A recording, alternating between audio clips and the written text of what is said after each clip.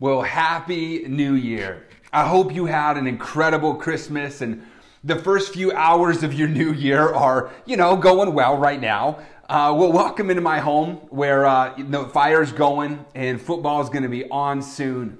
May 2023 be your best year yet. Considering it's New Year's and there's always lots of things starting around, the beginning of the year, have you ever been tempted when you started something new to revert back to your old ways?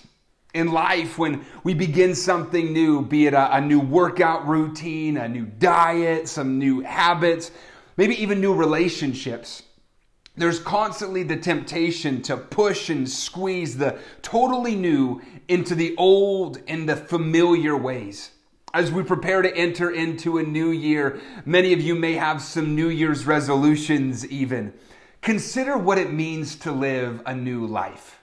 Whether you're at home, the beach, or watching down the road, there are many of you who received new life in Christ.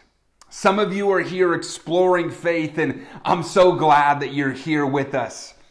Today, we're going to be looking at the New Testament book of Colossians.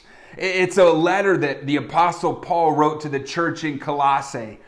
We discover that in the once important center of Colossae, the church was being drained of power by a heresy, a false teaching, if you will, that threatened the peace and the purity of the Colossian church. There was a group of men who claimed advanced knowledge, or what's called Gnosticism, but were attempting to fit Christianity into an old and empty philosophic system. This is what Paul's addressing in this letter. He's trying to keep the believers in the church from forgetting what a new life in Christ was like. What's unique here is about this letter is that Paul had never actually been to the church in Colossae. He had only heard of them from Epaphras, who had started the church. He only knew of them and he knew about their character because of the reports of others. They had a good reputation. Today I want to share with you the importance of a good reputation. A good reputation and what that looks like. No matter if you followed Jesus your entire life, or you started last year, or you're beginning a relationship with Jesus, maybe it's next week. What I'm going to share with you are things that should be reflective of your life with Jesus. If you've got a Bible or maybe a smart device that you're watching on today, you can make your way to Colossians chapter 1. And as you're making your way there, let me tell you about a letter that was received by the post office years ago. There was a man who worked for the post office whose job was to process all of the mail that had the illegible addresses, those that struggled to be read easily. Well, one day a letter came addressed in a shaky handwriting to God with no actual address. He thought he should open it to see what it was, and this is what the letter read. It said, "Dear God, I am an 83-year-old widow living on a small pension. Yesterday, someone stole my purse. It had $100 in it, which was all the money I had until my next pension payment. Next Sunday is Christmas, and I had invited 2 of my friends over for dinner. Without that money, I have nothing to buy. No food, no family to turn to. You are my only hope. Can you please help me? Sincerely, Edna." The postal worker was so touched. He showed the letter to all the other workers. Each one dug into his or her wallet and came up with a few bucks. By the time this postal worker had made the rounds, he had collected $96, which they put into an envelope and sent back to the woman. The rest of the day, all the workers, they felt this warm glow thinking of Edna and the dinner she was going to be able to share with her friends. Well, Christmas came and went. A few days later, another letter came from the same old lady addressed to God. All the workers gathered around while the letter was opened. The letter read, "Dear God, how can I ever thank you enough for what you did for me? Because of your gift of love, I was able to fix a glorious dinner for my friends. We had a very nice day, and I told my friends of your wonderful gift. By the way, I was missing $4. I think it might have been those jerks at the post office. Sincerely, Edna. The post office apparently had a bad reputation. All of those people who had developed bad reputations at work or maybe in your friend circles, there's always someone who is the, sorry, I'm late again. The person who's the know-it-all, the lazy one, the negative Nancy. There's lots of things about people who have bad reputations. But what about those with good reputations? You know, the team player, the hard worker, the self-starter, the encourager. The reality is, it's harder to build a good reputation than to destroy one. A reputation is a little like fire. It's easy to keep a fire going. What you do to it, there's not much that you have to do once it's going. You work to get it started and then it pretty much burns on its own. You may have to protect it, maybe do a little maintenance on it, but the fire is kind of automatic once you get it moving. But if the fire gets snuffed out, you've got a problem. You needed that flame and you're suddenly looking around for a light or for a match, something to get it going again. You see, a good name is the same way. Once it's earned, it's really easy to preserve. But if it's blown out, it's a lot of work to restart it again. In other words, if you want to have a good name, you have to stay away from the landmines that snuff out a good name.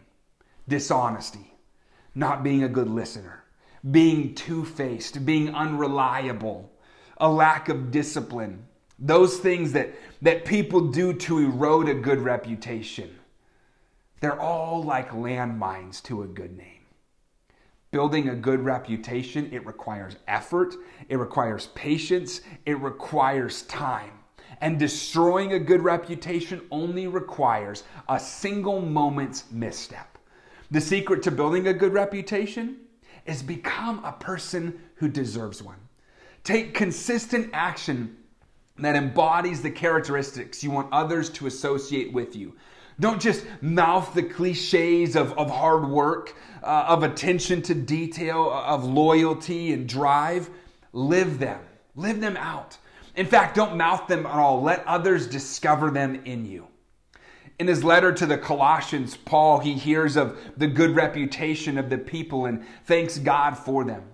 Look at his greeting in Colossians chapter 1, verse 2. He says, to God's holy people in Colossae, the faithful brothers and sisters in Christ, grace and peace to you from God our Father. We always thank God, the Father of our Lord Jesus Christ, when we pray for you. Because we've heard of your faith in Christ Jesus and of the love you had for all of God's people. Verse 5 says, the faith and the love that spring from the hope stored up from you in heaven, and about which you have already heard in the true message of the gospel. You see, these 4 verses, they contain the trilogy of virtues, if you will. The trilogy of faith, hope, and love. Listen to what one Bible scholar said about these virtues.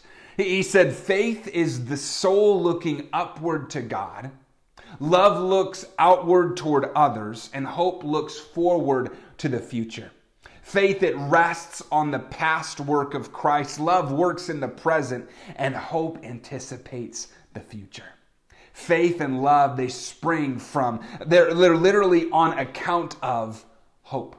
Confidence in what God will do in the future. This confidence led to a greater trust in God and a deeper love for others. This confident expectation of Christ's return, called the blessed hope, influences believers' conduct.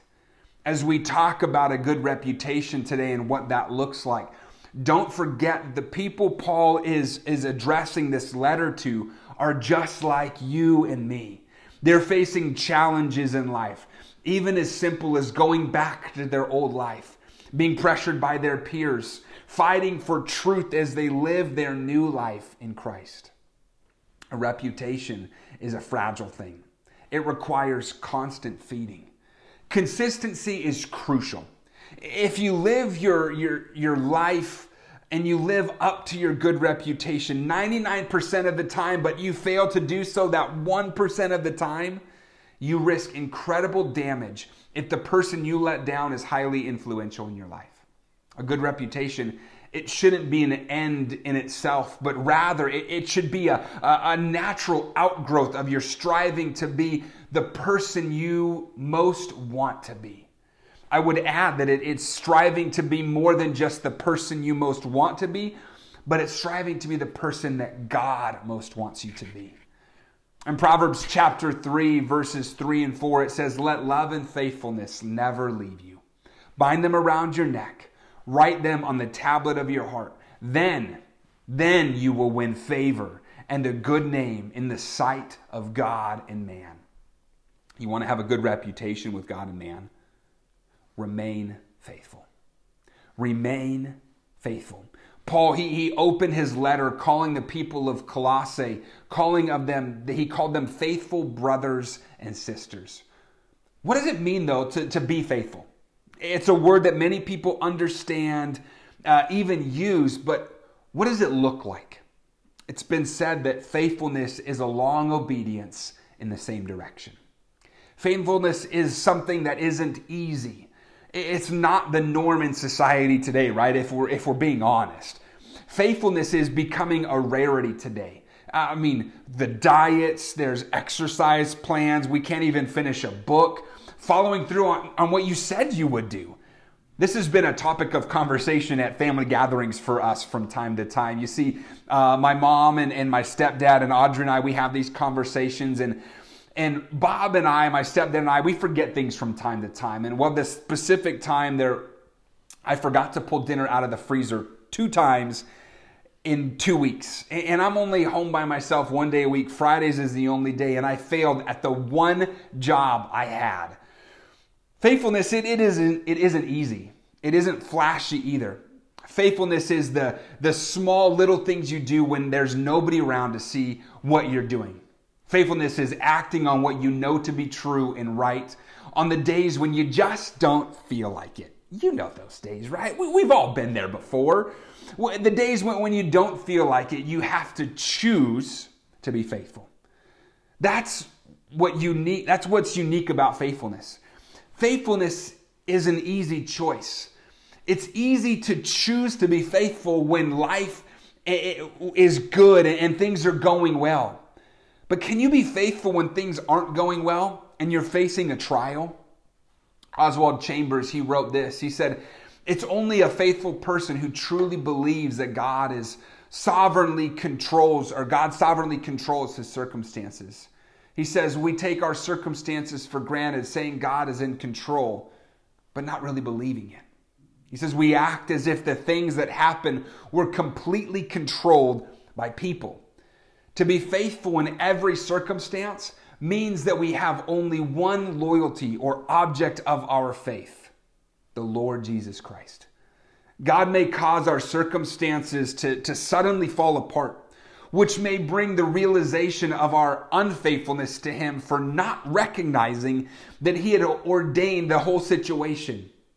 We never saw what He was trying to accomplish, and that exact event will never be repeated in our life. And this is where the test of our faithfulness comes. If we would just learn to worship God, even in the difficult circumstances, He will change them for the better very quickly if He chooses to do so. Being faithful to Jesus Christ is the most difficult thing we try to do today. And that's why James, the brother of Jesus, he writes this in James chapter 1, verse 12. He says, "If your faith remains strong, even while surrounded by life's difficulties, you will continue to experience the untold blessings of God." True happiness comes as you pass the test with faith and receive the victorious crown of the life promised to every lover of God. I love that. True happiness comes when you pass the test with faith. Yet being faithful to Jesus is the most difficult thing for people, as Oswald Chambers wrote. That's why you have to choose to be faithful.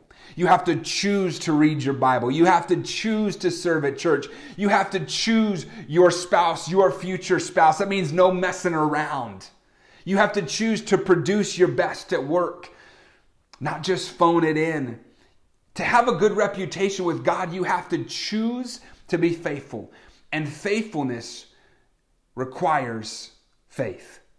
The author of Hebrews writes in Hebrews chapter 11, "And it is impossible to please God without faith. Anyone who wants to come to him must believe that God exists and that he rewards those who sincerely seek him." The second part of having a good reputation with God and man is this. It's simply to love God's people. Love God's people. Part of the good reputation of the Colossian church was their love they have for all God's people, as Paul wrote. Other translations of this verse say the love they have for the saints. There's a general love that should be given to all men, yes, but Paul talks about a special love for those who are believers. The love that Paul is writing about in his letter to the Colossians is the Greek word agape, which is a general word for affection and warm regard. The New Testament uses the word to describe compassion for other people, love for God or Christ, and the love God and Christ have for humanity and for each other. You see, the gospel message makes this love more of a mindset than a feeling. It involves putting the needs and the interests of others before your own and enduring suffering and hardship for the sake of others. You guys, love is hard. It takes work. It's selfless. Love, it cares for. Love, it sacrifices. Love serves.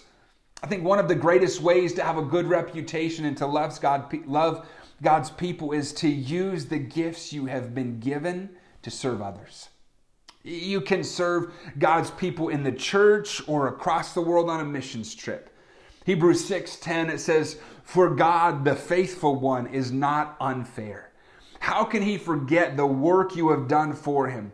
He remembers the love you demonstrate as you continually serve his beloved ones for the glory of his name."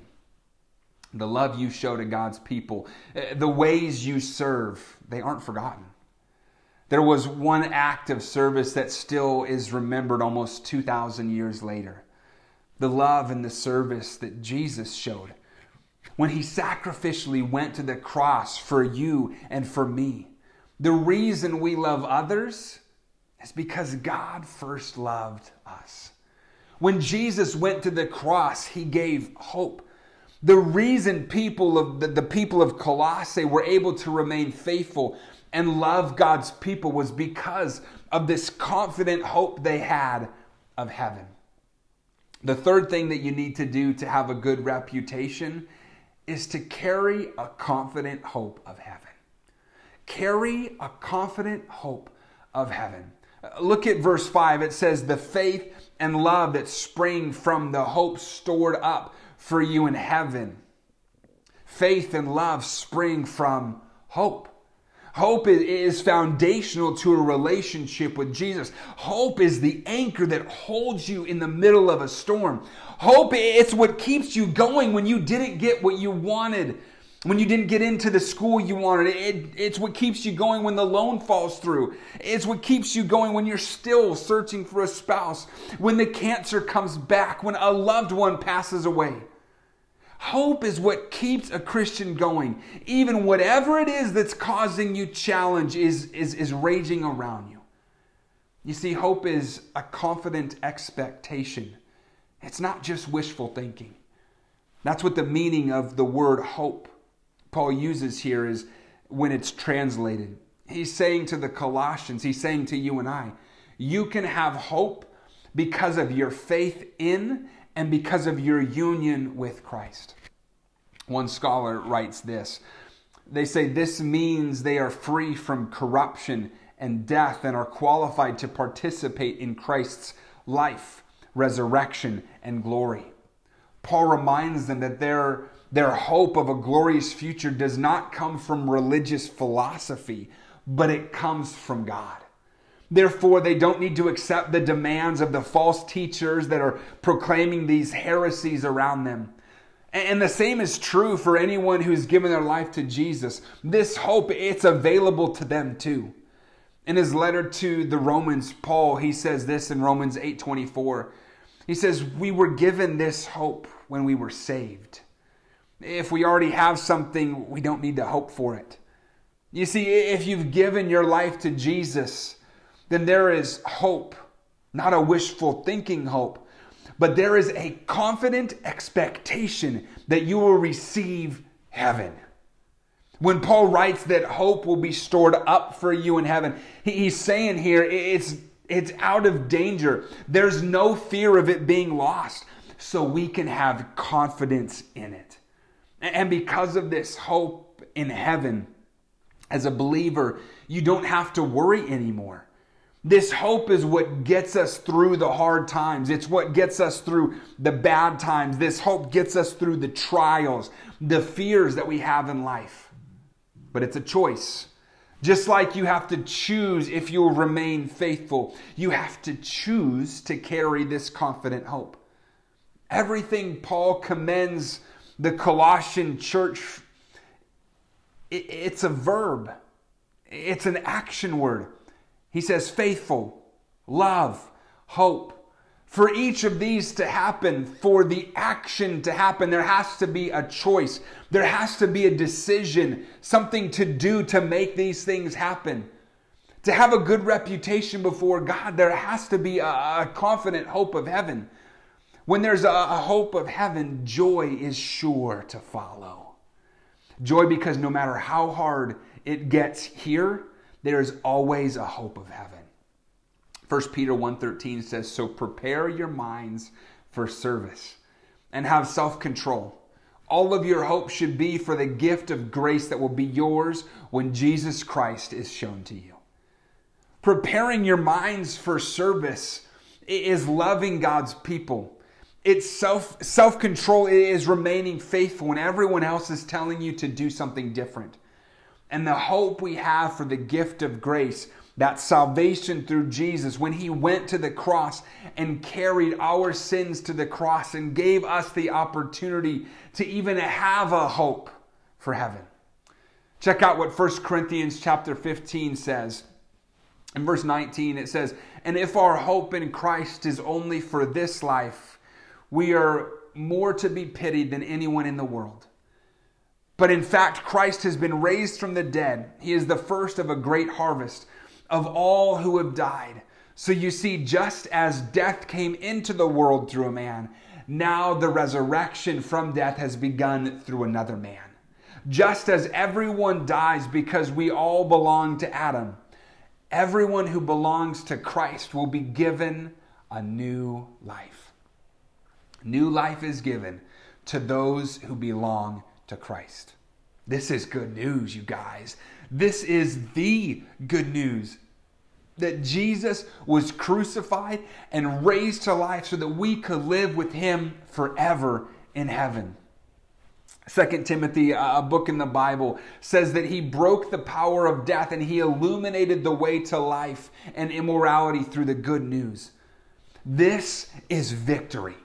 This is power over death.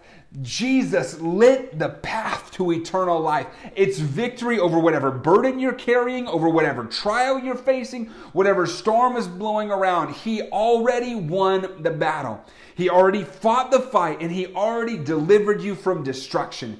There is already victory over any situation you're currently facing, any situation you're going to face, and any situation you're worried about facing. He has already won. And that's why those of us who already believe in Jesus can have faith. You see, doubt sees the obstacles. Faith sees the way. Doubt sees the darkest night. Faith sees the day. Doubt dreads to take a step. Faith soars on high.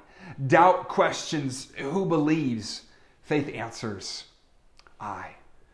Remain faithful.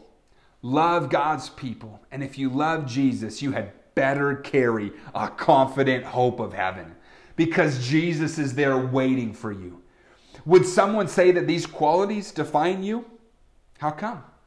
I think it's better to have a reputation in heaven than it is to have one on earth. Would you bow and pray with me as we wrap up today?